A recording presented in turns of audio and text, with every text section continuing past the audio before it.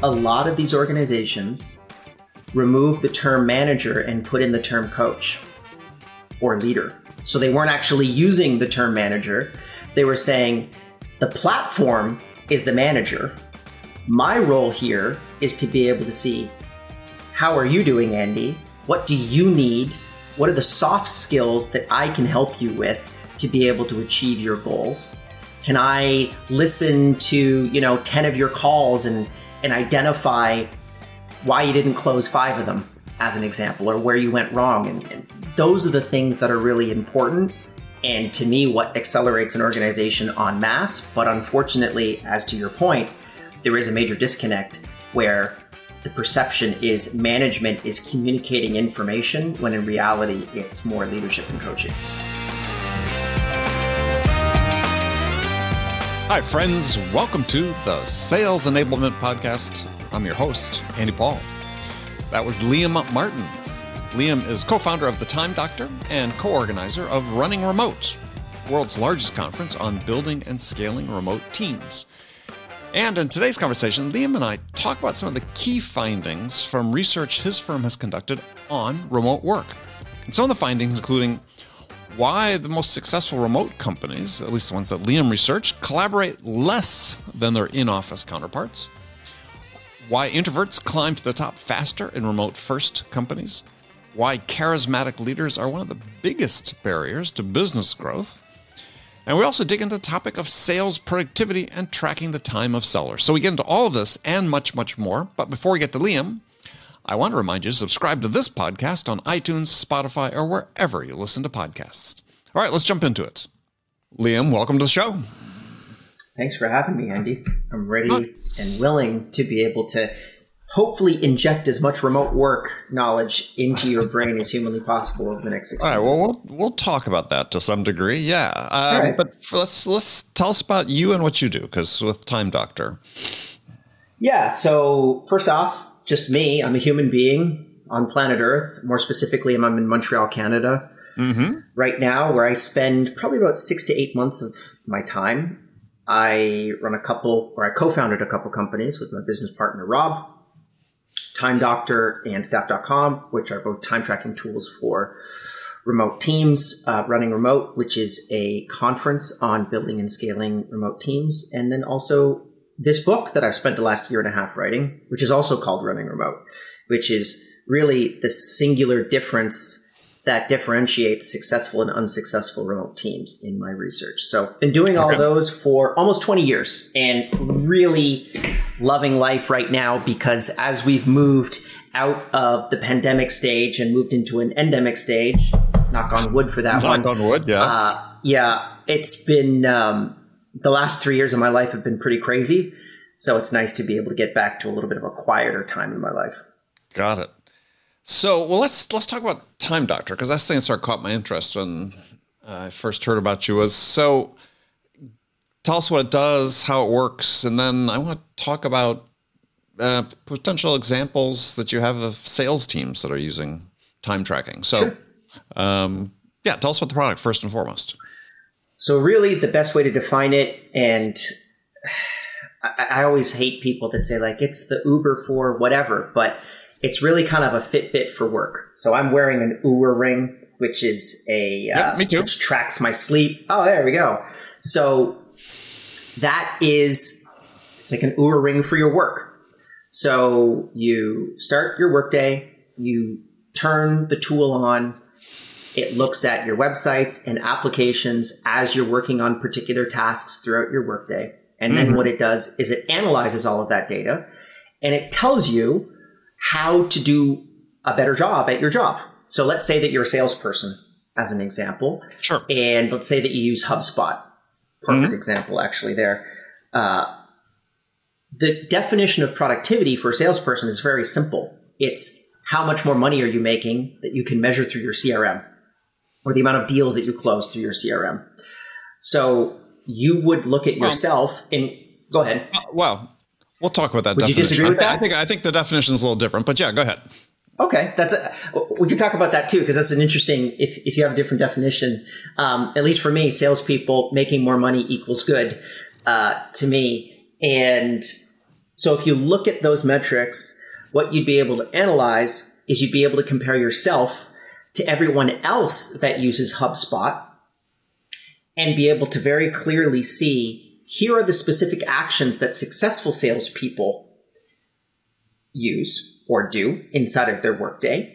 And you seem to be lacking in maybe these particular components of your work or these categories of your work. So maybe as an example, a very successful salesperson spends between 15 to 20% of their time doing video calls.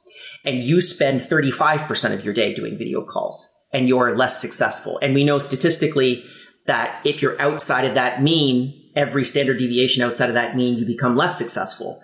Well, then we would make a suggestion to you saying, this is something that you might want to be able to take a look at. It doesn't necessarily mean that you're wrong. Maybe in your particular line of work, you have to spend a lot of time on calls, but it's just the insights that you want to be able to get to be able to figure out whether or not you can do your job better. Okay. So to what degree, and so I want to drill down on this, because I think salespeople need to be tracking their time, and there's huge resistance in general to doing that because salespeople basically hate to be held accountable for making the sausage and what goes into it. Right. But the reason I said it's different on the definition of productivity. See, for me, productivity is productivity. It's a rate of output per unit of input. That's the way that's productivity the world around, except for in sales, where they want to measure it as a quantity of things. and so I think productivity in sales, quite frankly, is revenue generated per hour of selling time.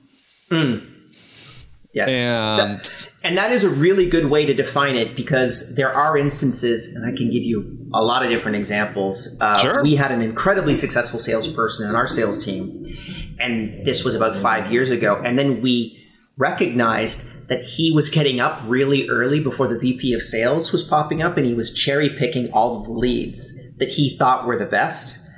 So he literally was like stealing the best leads from the pool. Sure. And we looked at his numbers and we're like, wow, this guy is doing fantastic. Well, effectively, he was cheating the system, right? So we had to get rid of him because, we don't deal with that type of stuff inside of the company. But that's a perfect example of, from a metrics-based perspective, he was incredibly successful. But then when you tunnel down a little bit more and you get the context, you recognize that that's not the case. And the rest of the sales team, their numbers went down a little bit in comparison because he was stealing the best leads in the company.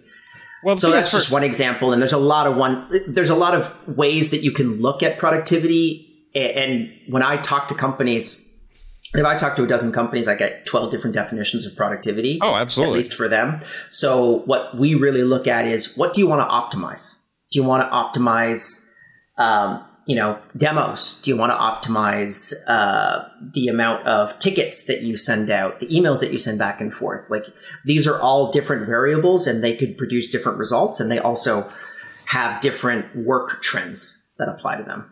Yeah. Well, I mean, the thing that's problematic about that, though, is, again, you're getting back into sort of the quantity of activities type measurement, which, I think if you look at an organization of salespeople, salesperson to some degree is, and this is not to reduce everybody to just a number, but everybody's basically an inventory of hours, right? As a seller, you've got a certain amount of hours that are available to you to sell.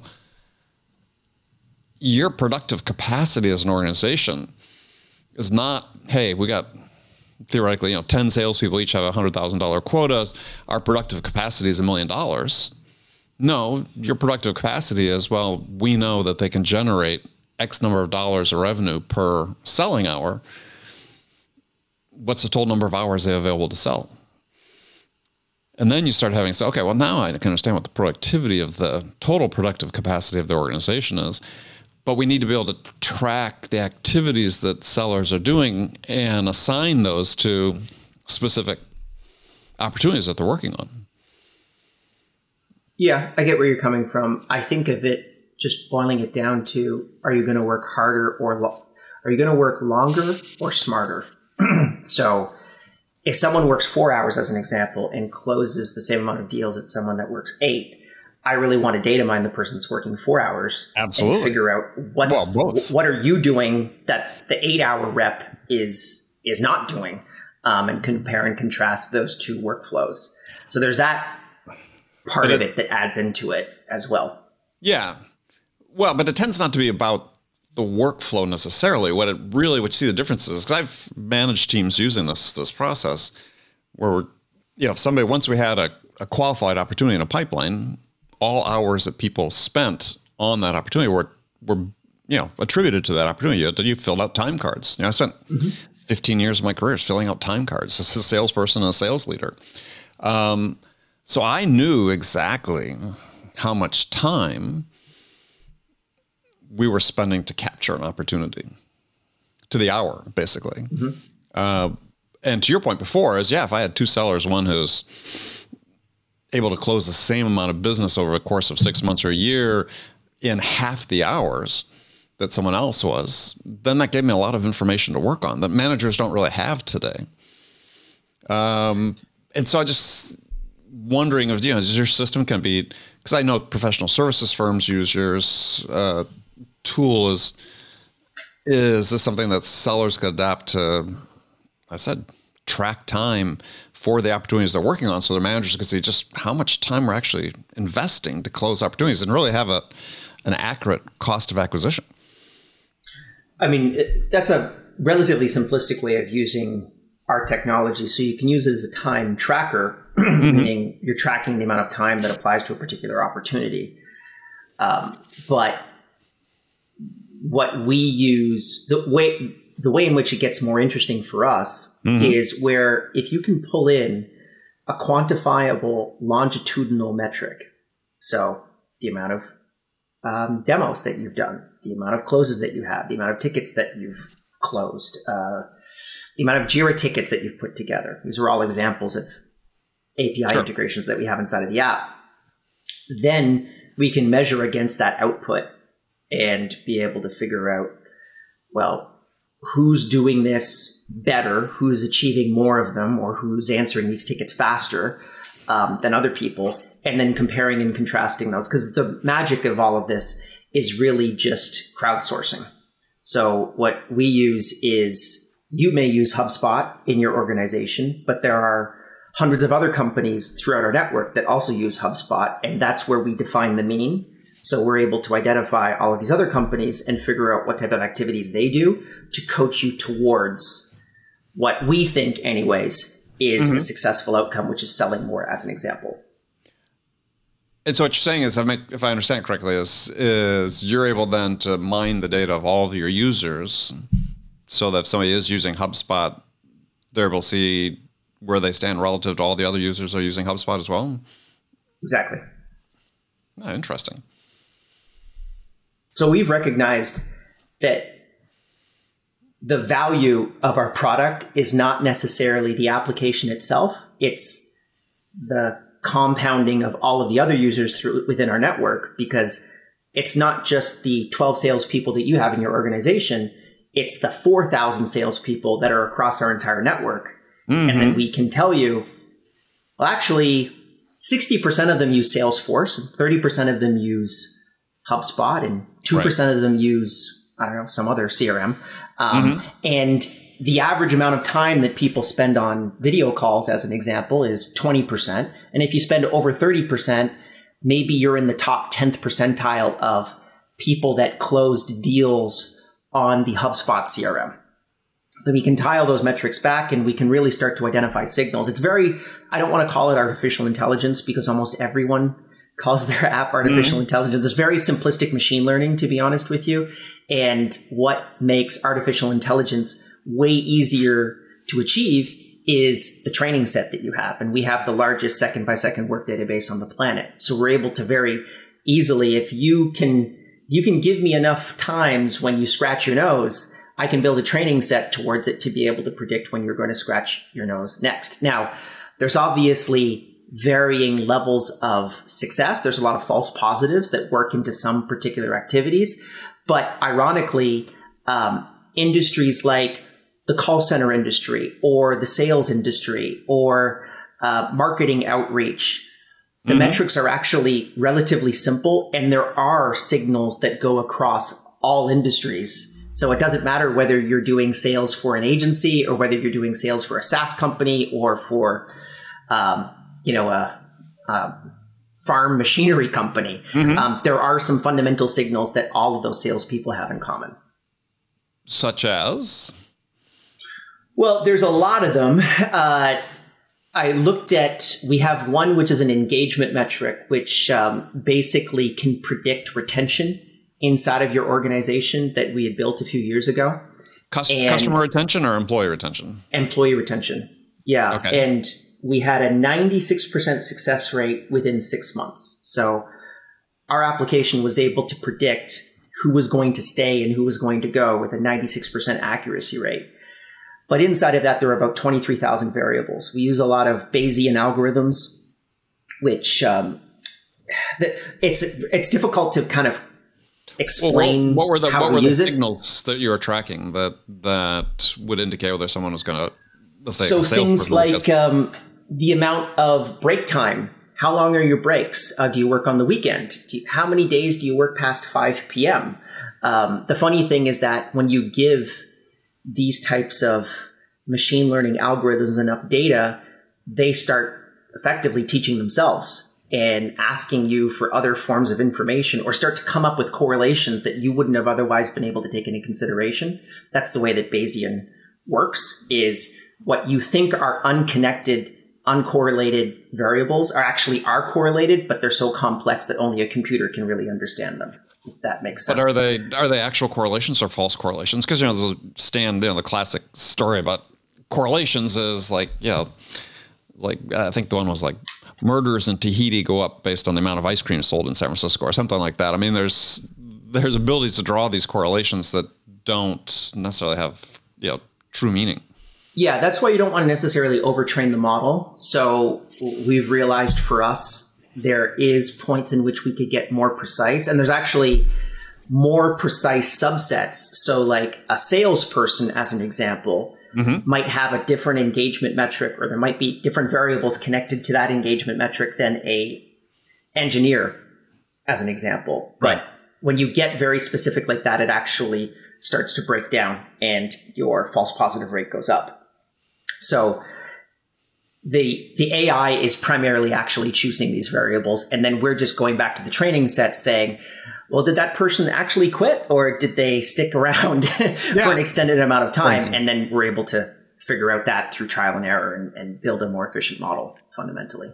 So how did everything change with the onset of the pandemic? Well, that was a really interesting one, because we actually saw, just to kind of give you the context, 4% of the U.S. workforce was working remotely in February of 2020. And by March, that was 45% of the U.S. workforce. That's the biggest shift in work since the Industrial Revolution. But the Industrial Revolution took 80 years, and we did that in March. March, right. So we saw a complete change of everything that, at least on our data sets, and it was really interesting because we could see it quantifiably shift. There were very interesting different changes to the way that people worked. So the biggest indicator was people started working longer, and they started working more in evenings, and they started working more on the weekends, which is actually one of the indicators of people wanting to quit their jobs and not be happy with the work that they're doing. So when everyone switched during the pandemic, it was this emergency work situation, this emergency remote work situation, in which there was a lot more pressure on those workers to be able to continue to ship, productive work. Yeah. So what you're saying, though, is that based on those indicators, is that you were able to forecast, the great, I don't know, call it the Great Resignation. I think a better name, somebody coined, I think it was Scott Galloway, the Great Reassignment. It's, people making decisions to switch. Yeah, and there was a lot of it that went on, at least from the data that, and some of it we're getting from, obviously, our Time Doctor network, but then just from looking at all the other studies that are currently coming out. A lot of this is really just not addressing the big elephant in the room, which is there's been a lot of pressure for people to be able to go back to the office. Right now, we're floating at about 30% of the U.S. workforce working in part remotely. That includes hybrid relationships, down from 45% at the peak. But now we're actually starting to see that number pop back up. So we're at effectively what I'll call it, like we're at the bottom of the remote work pulse that we had over the last 3 years. So now we're starting to see that number go back up. And the primary reason why people are switching from job to job is because of that forcing function of employers saying, hey, we need to go back to the office, because I just fundamentally don't think they understand how remote work actually works, which was the point of this book that I wrote over the last 2 years. Yeah, well, it's interesting. So, those percentages, how do those vary when you're just sort of taking into account, or maybe you do in those numbers, office workers, knowledge workers, whatever we want to assign them, as opposed to, retail stores and other things where the workers had to be present? Yeah, there's a brand new data set that just came out from the U.S. government, which was really insightful. And I'm quoting it here from memory, but 7% of the U.S. workforce is currently working completely remotely. 30% are working remotely and in hybrid situations. So the vast majority of that workforce is working in some type of hybrid way. Now, hybrid is, you could be working 1 day out of the office and define it as hybrid, or you could be working 4 days out of the office and defining that as hybrid. So there's a lot of variability that works on there. But inside of that data set, they found that on average, 20% of knowledge workers were working completely remotely moving forward. Salespeople, as an example, would probably be a pretty close, corollary to knowledge workers, customer support reps, engineers, those types of things. And 2% of construction workers, or people in the construction industry, were working remotely. So you're absolutely right. There is actually, and there's also a really interesting divide. If you make more than $100,000 per year, you're 4 times more likely to be able to work remotely than if you make under $100,000 per year. So we're really starting to see that kind of, those interesting groups form on either side of the spectrum that I think is actually going to produce a lot more problems for us 18 to 36 months down the road. Yeah, it's really interesting because it's make over 100K, you're 4 times more likely to work remote, but you're probably 4 times more likely to be required some point in the next year to go back full time. And it's that dynamic, I think, that we're seeing play out, right? The companies are calling people back and they're not coming back. Yeah. And the beauty of it is, and again, this is just from my own memory, I think we're at 2% unemployment rate in the United States. We're effectively at complete employment, right? Yeah. We're at full employment. And so when you see that type of situation, no other time in history that I can remember have employees had more power in this transaction, because there are a lot more positions that are open to them. And it's a weird phenomenon because, and again, I want to knock on wood a second time, but we are quite possibly going into a recession, global recession. Yep. And yet we've got full employment throughout the United States and a lot of the Western world. So it's a really interesting phenomenon that I'm not quite understanding. And I think it's actually the basis of it is really connected to remote work, because at this point we're recognizing that work is no longer a place. And I think that a lot of the population is coming to that realization.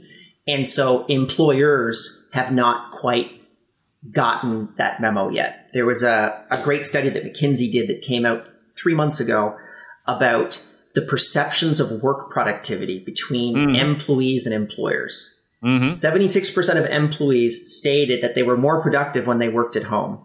67% of managers stated that their employees were less productive when they worked from home. So there's like a huge data issue that's currently happening right now, where one group thinks that they're more productive and the other group thinks that they are not. And when I was doing research for the book, which was me just analyzing dozens of different remote first companies that were remote before the pandemic, one of the interesting things that I found was that these organizations, which I'm calling asynchronous companies, which is kind of a concept, which is the ability to be able to manage people without simultaneously interacting with them. I discovered that their managerial layer is about 50% thinner than their on-premise counterparts. So there are more people doing work in asynchronous organizations than there are people managing people doing work in asynchronous organizations, which gives you a huge, in the market, that makes you a lot more effective. If you can have more people solving hard problems and doing work as opposed to managing people that are doing work, you're going to be a more effective organization. And I think also, too, you're going to have a happier organization because those employees don't necessarily really want to especially salespeople, they just want to be able to do their work and they want to be able to make their commissions. And if you can set them up for success in that direction, they will effectively manage themselves. I love salespeople because they're the most coin-operated type of employee that you can, at least that I have worked with, where I just optimize them towards a particular metric and then they self-assemble towards that optimization. If I want more demos, if I'm going to comp on demos, I get more demos. If I'm comping on closes, I get more closes, those types of things. And I think a lot of people right now don't necessarily like this over-management that is currently happening. And they got a taste of the unmanagement philosophy that connects to remote work. And now they're being pushed back into a situation in which they got to talk to their manager, 6 or 7 times a day. When they're in the office, they don't want to do that. Yeah, it's interesting. Obviously this is a perplexing issue for many companies because, there was data that came out, I think about 6 months into the pandemic, an academic institution, I forget which one, MIT or somebody was studying, maybe an article in the Harvard Business Review is to a point you made earlier about managers thinking that their workers are less productive. There actually was a point at that point where managers sort of had the opposite viewpoint, right? As people who are choosing to go into the office, employees are choosing to go into the office, were saying, well, I don't trust that my colleagues who aren't coming in are actually doing their work. Whereas the survey of managers at that time said, no, we trust that they are getting the work done. We can see the data. They're getting the work done.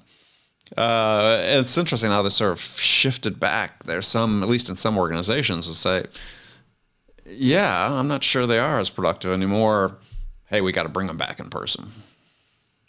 I think so.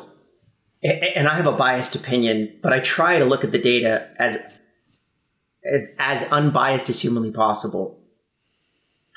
But I believe that employees are more productive when they work from home as opposed to the office. There are less distractions there. Even if you just literally remove the 90 minutes of commute that an employee has to do every single day and they spend that sleeping as opposed to doing work, they're going to be more productive.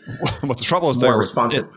But the trouble is they've been working, right? At least in the first couple of years of the pandemic, and you made the point earlier, is people are they're not taking that extra time to invest in themselves. They're continuing to work harder or longer. Yeah. One of the guys that we interviewed for the book, Darren Murph, who's the director of remote for GitLab, which is a multi-thousand seat organization that is a very famous asynchronous company. He had this quote that we added in, which I think is totally apropos. He said, we don't want to make working from home into living at work. And you really need to be able to divide those two spaces, right? So as an example, it's actually, while we're recording this, it's past 5:30 p.m. Eastern Standard Time for me. I'm sorry. It's 5:33. Your personal time. But but here's the example. At 5:30 p.m., all of the email on all of my devices, except for my work computer, which only stays here, is shut off. So it's not on my iPad. It's not on my phone. It ceases to exist for me. Same with my Slack instant messages. All of these interruptions that you have throughout your workday that remind you of the stress and anxiety of your work, I remove at the end of every single workday that I work inside of the company. And that doesn't mean that if there's an emergency, someone could get in contact with me. I actually only have one way of people getting in contact with me, which is we have an emergency channel on Slack. And if someone posts a message in there, it rings everybody's phones. Now, it better be an emergency. Literally, we better be getting hacked, or, Right. the server's down. Happens about once a year, but that's the only way that you can really get in contact with me out of those work hours. And this is just not a lesson that anyone learned during the pandemic. And it comes from the top down. The executives and, the VPs of those organizations were really asking these questions at, sending people emails at 3:00 in the morning. You need to stop that stuff. It's destructive towards everyone inside of the company and is creating an environment where a lot of people are saying, I'm tired of this. I want to move and do something else.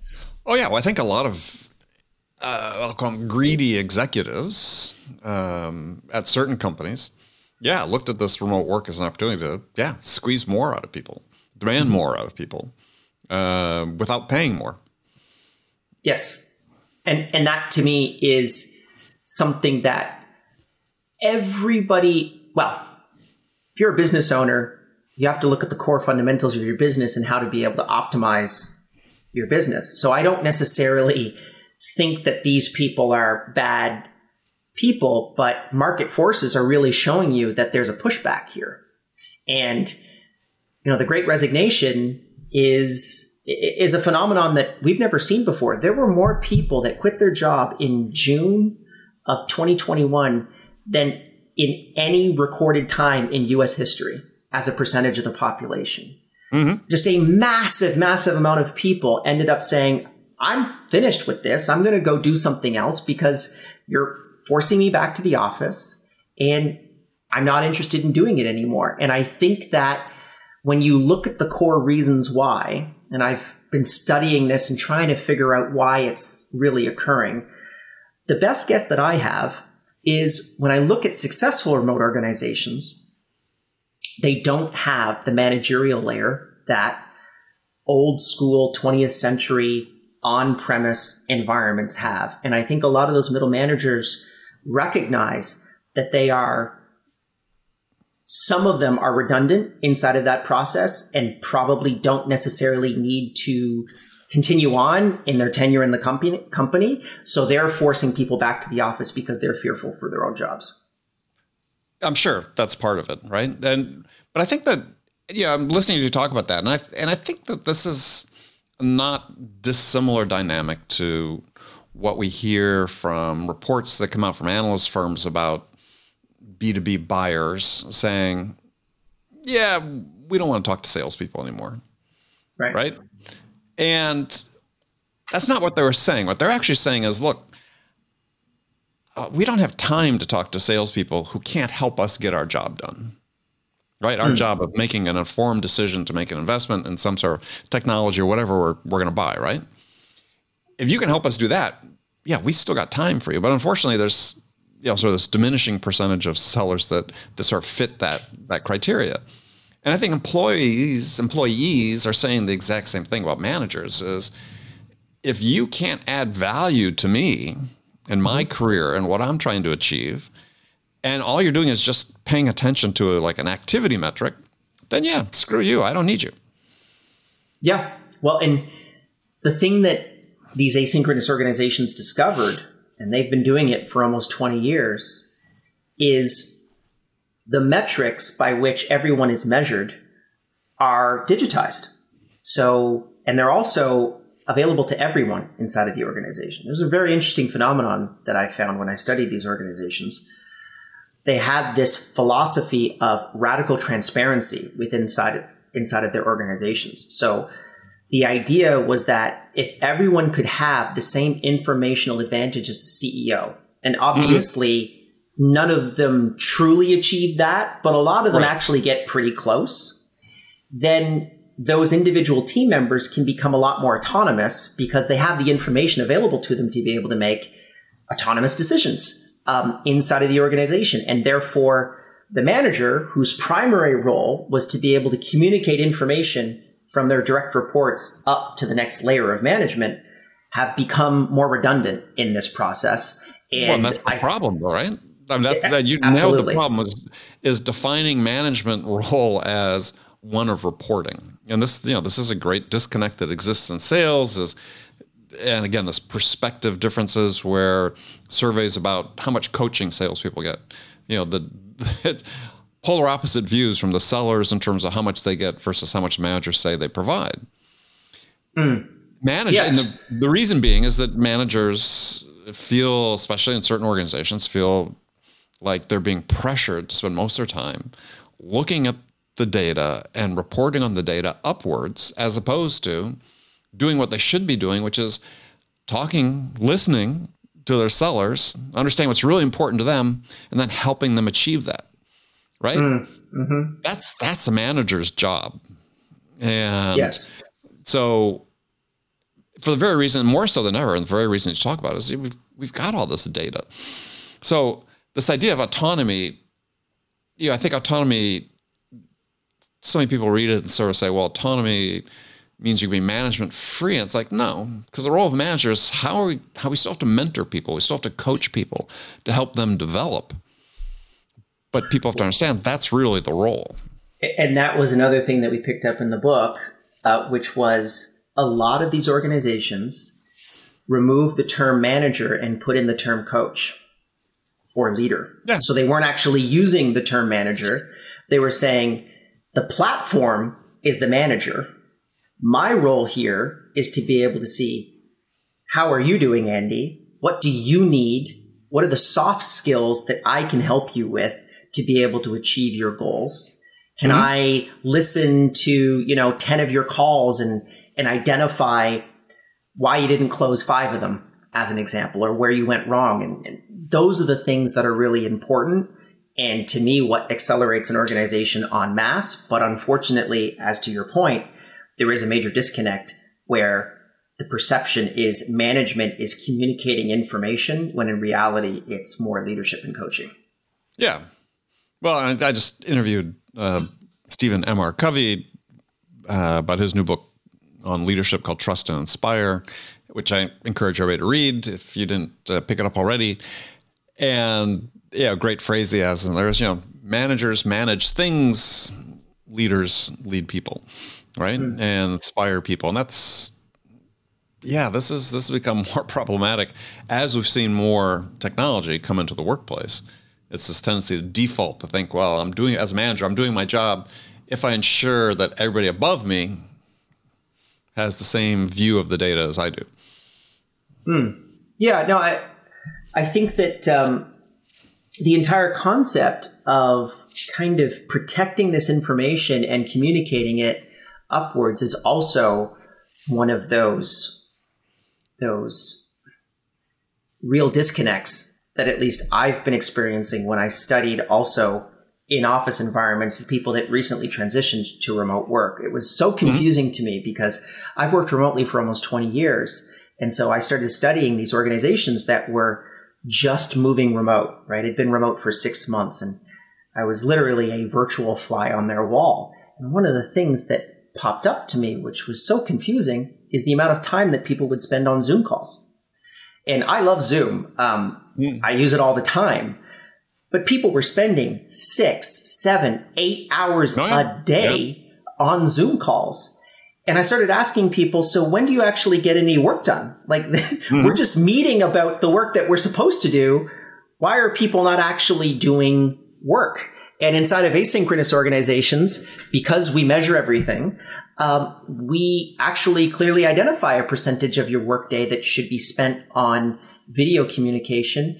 And on average, in my research, I found that successful asynchronous organizations spend about 10% of their work week on video communications, as opposed to the on-premise or newly remote organizations that were spending 50, 60% of their day on Zoom calls, which I just think is completely nuts.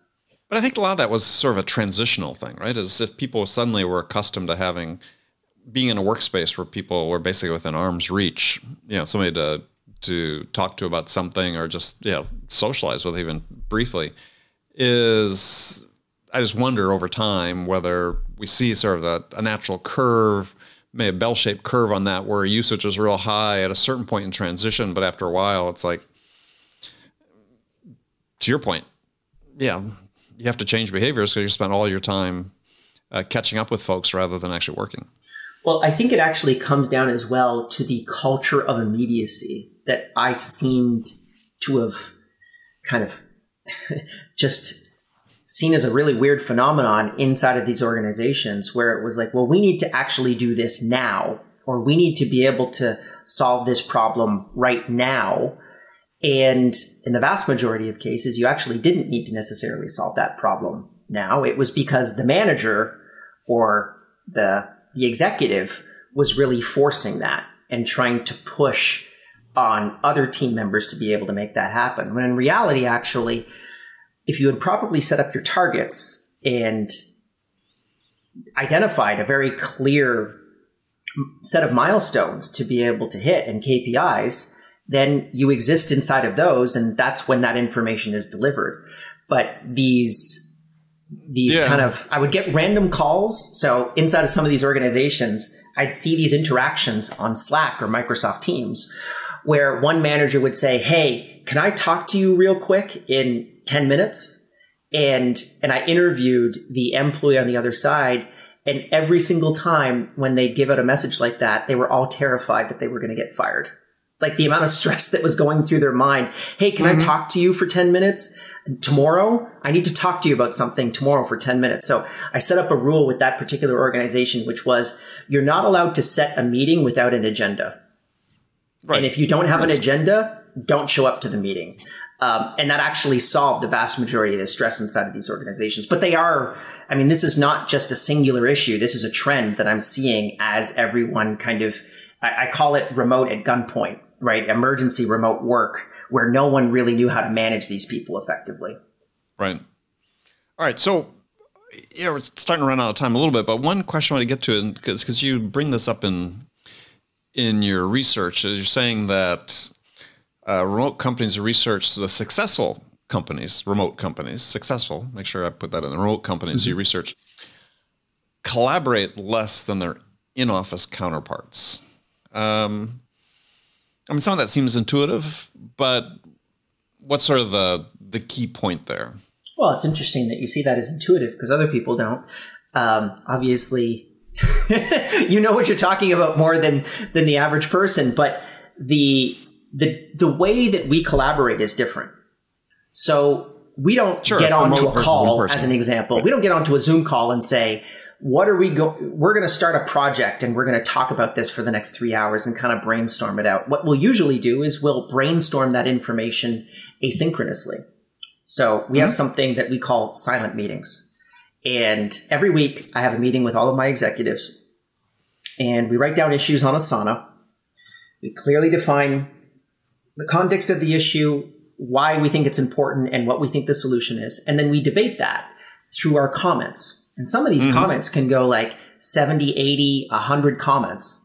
But if we come to a conclusion, we take that conclusion, we put it to the top of the ticket and we clear the ticket. And if we have less than 3 issues, we don't have the meeting. It automatically is deleted from our calendars. And we maybe meet once a month on average. The only tickets that stay up there are the EQ issues, are the soft issues. Right. Generally, they are, Andy's got a problem with Liam, and we need to be able to solve for it because Andy feels like Liam is pushing in on his departmental, requirements or what he's responsible for, and Liam doesn't agree, and we need to be able to work that out.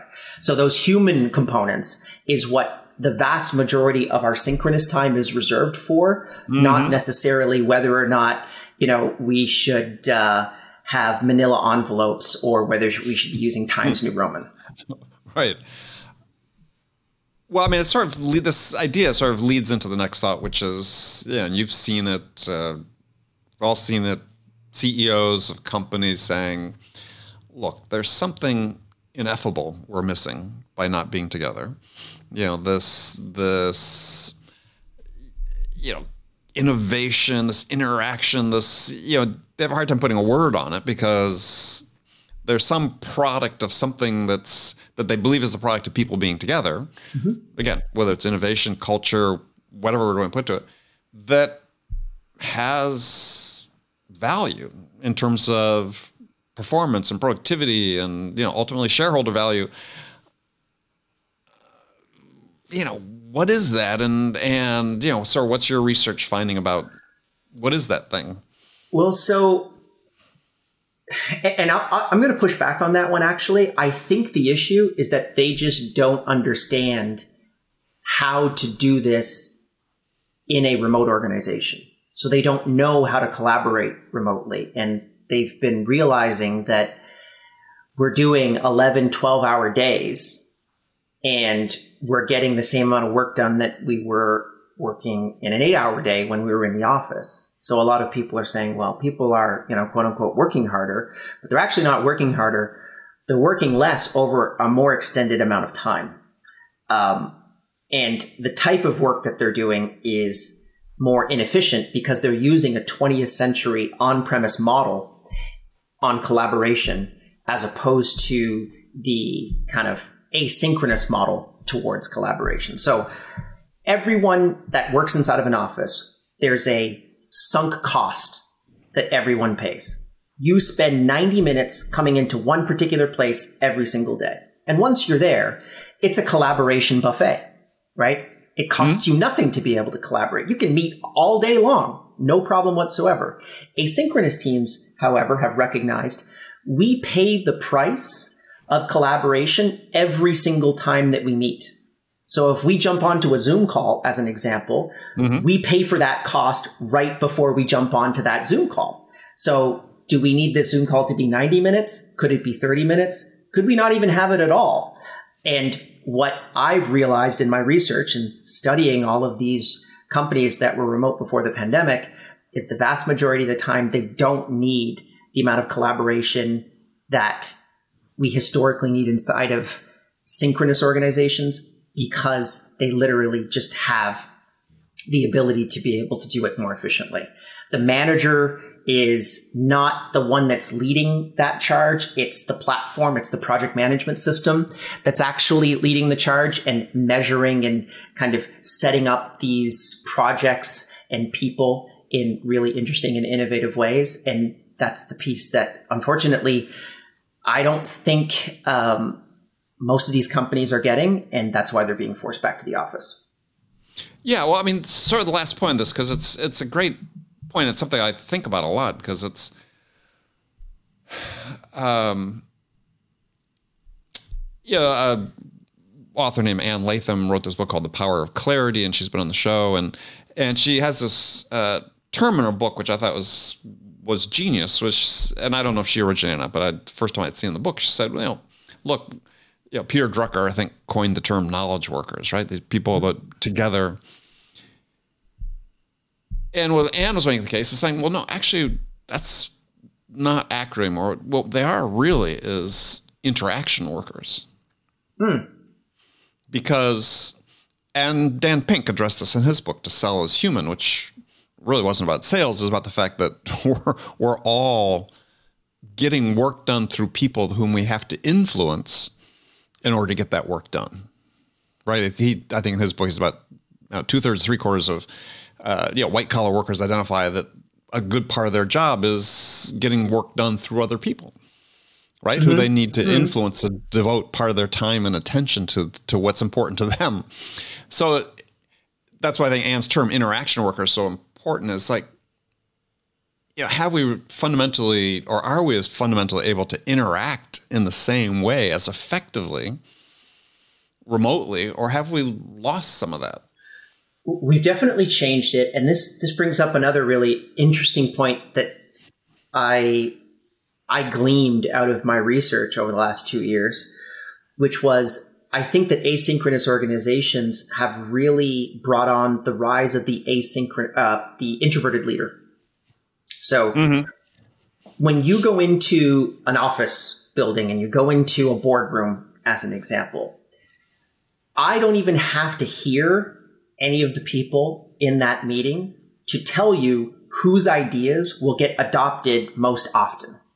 It's generally the 6'5" guy the white 6'5" guy that looks like Captain America. Because that person has the charisma in order to be able to convince other people in that moment that his idea is the best, even though his idea may not be the best. And someone like me, the wallflower internet nerd guy that's 5'8", who doesn't really want to actually go tete-a-tete with the 6'5" Captain America guy, and also probably doesn't have the skill set to be able to do it effectively, I may actually have a much better idea, but because I can't actually bring that information to bear effectively, I don't have the right package to deliver it. Unfortunately, my idea is not adopted and Captain America's idea is. Asynchronous organizations, you remove a lot of the packaging. So now it's just comments and a project management system. And I can sit down and calmly think about what I'm going to say. Asynchronous organizations have to really, one of the best kind of measurements as to whether or not you're going to be successful is how well you can write and allude to your ideas and describe them, because I believe that asynchronous organizations allows for more good ideas to be adopted more often because you don't have the charisma bias that you see inside of on-premise organizations. Interesting. And also the other thing that's interesting too is this law completely doesn't apply to sales, right? You need charismatic people to be able to sell, right? That is I mean, well, actually, no, I don't think so. I think that no. I mean, I'm a huge believer that anybody can sell and sell successfully, and have seen it. And give the example often the show is, the best salespeople I ever know is pathologically shy. The opposite of charisma, but hugely effective. So interesting. It's situational. Yeah, it applies to, and there's been research on this showing that extroverts don't perform as well in sales as introverts, or actually the highest performing is ambiverts, people have elements of both. But the extreme extroversion is a contraindicator for success in sales, certainly in B2B sales. So, but I think that's a really interesting point about the charisma. It's comes up in so many situations, and obviating the influence of that is really interesting when you're working remote. So, well, very cool. Well, unfortunately, Liam, we've run out of time, but this has been a fascinating discussion. If people want to learn more about Time Doctor or connect with you, what's the best way to do that? TimeDoctor.com. You can go get a trial of Time Doctor there. And if you want to check out more about the book, go to runningremotebook.com. It's available on Amazon and everything else. August 16th. Maybe this comes out before that. If it's past August 16th, day before my you can birthday. just go pick it up. Audience, day before my birthday. Remember that, August 17th. Okay. Liam, thank you so much. Thanks for having me. Okay, friends, that's it for this episode. First of all, I want to thank you for taking the time to listen. I'm so grateful for your support of the show. And I want to thank our guest, Liam Martin, for sharing his insights with us today. If you enjoyed this episode, please be sure to subscribe to this podcast, Sales Enablement with Andy Paul, on iTunes, Spotify, or wherever you listen to podcasts. So thank you for that. And as always, thank you so much for investing your time with me today. Until next time, I'm your host, Andy Paul. Good selling, everyone.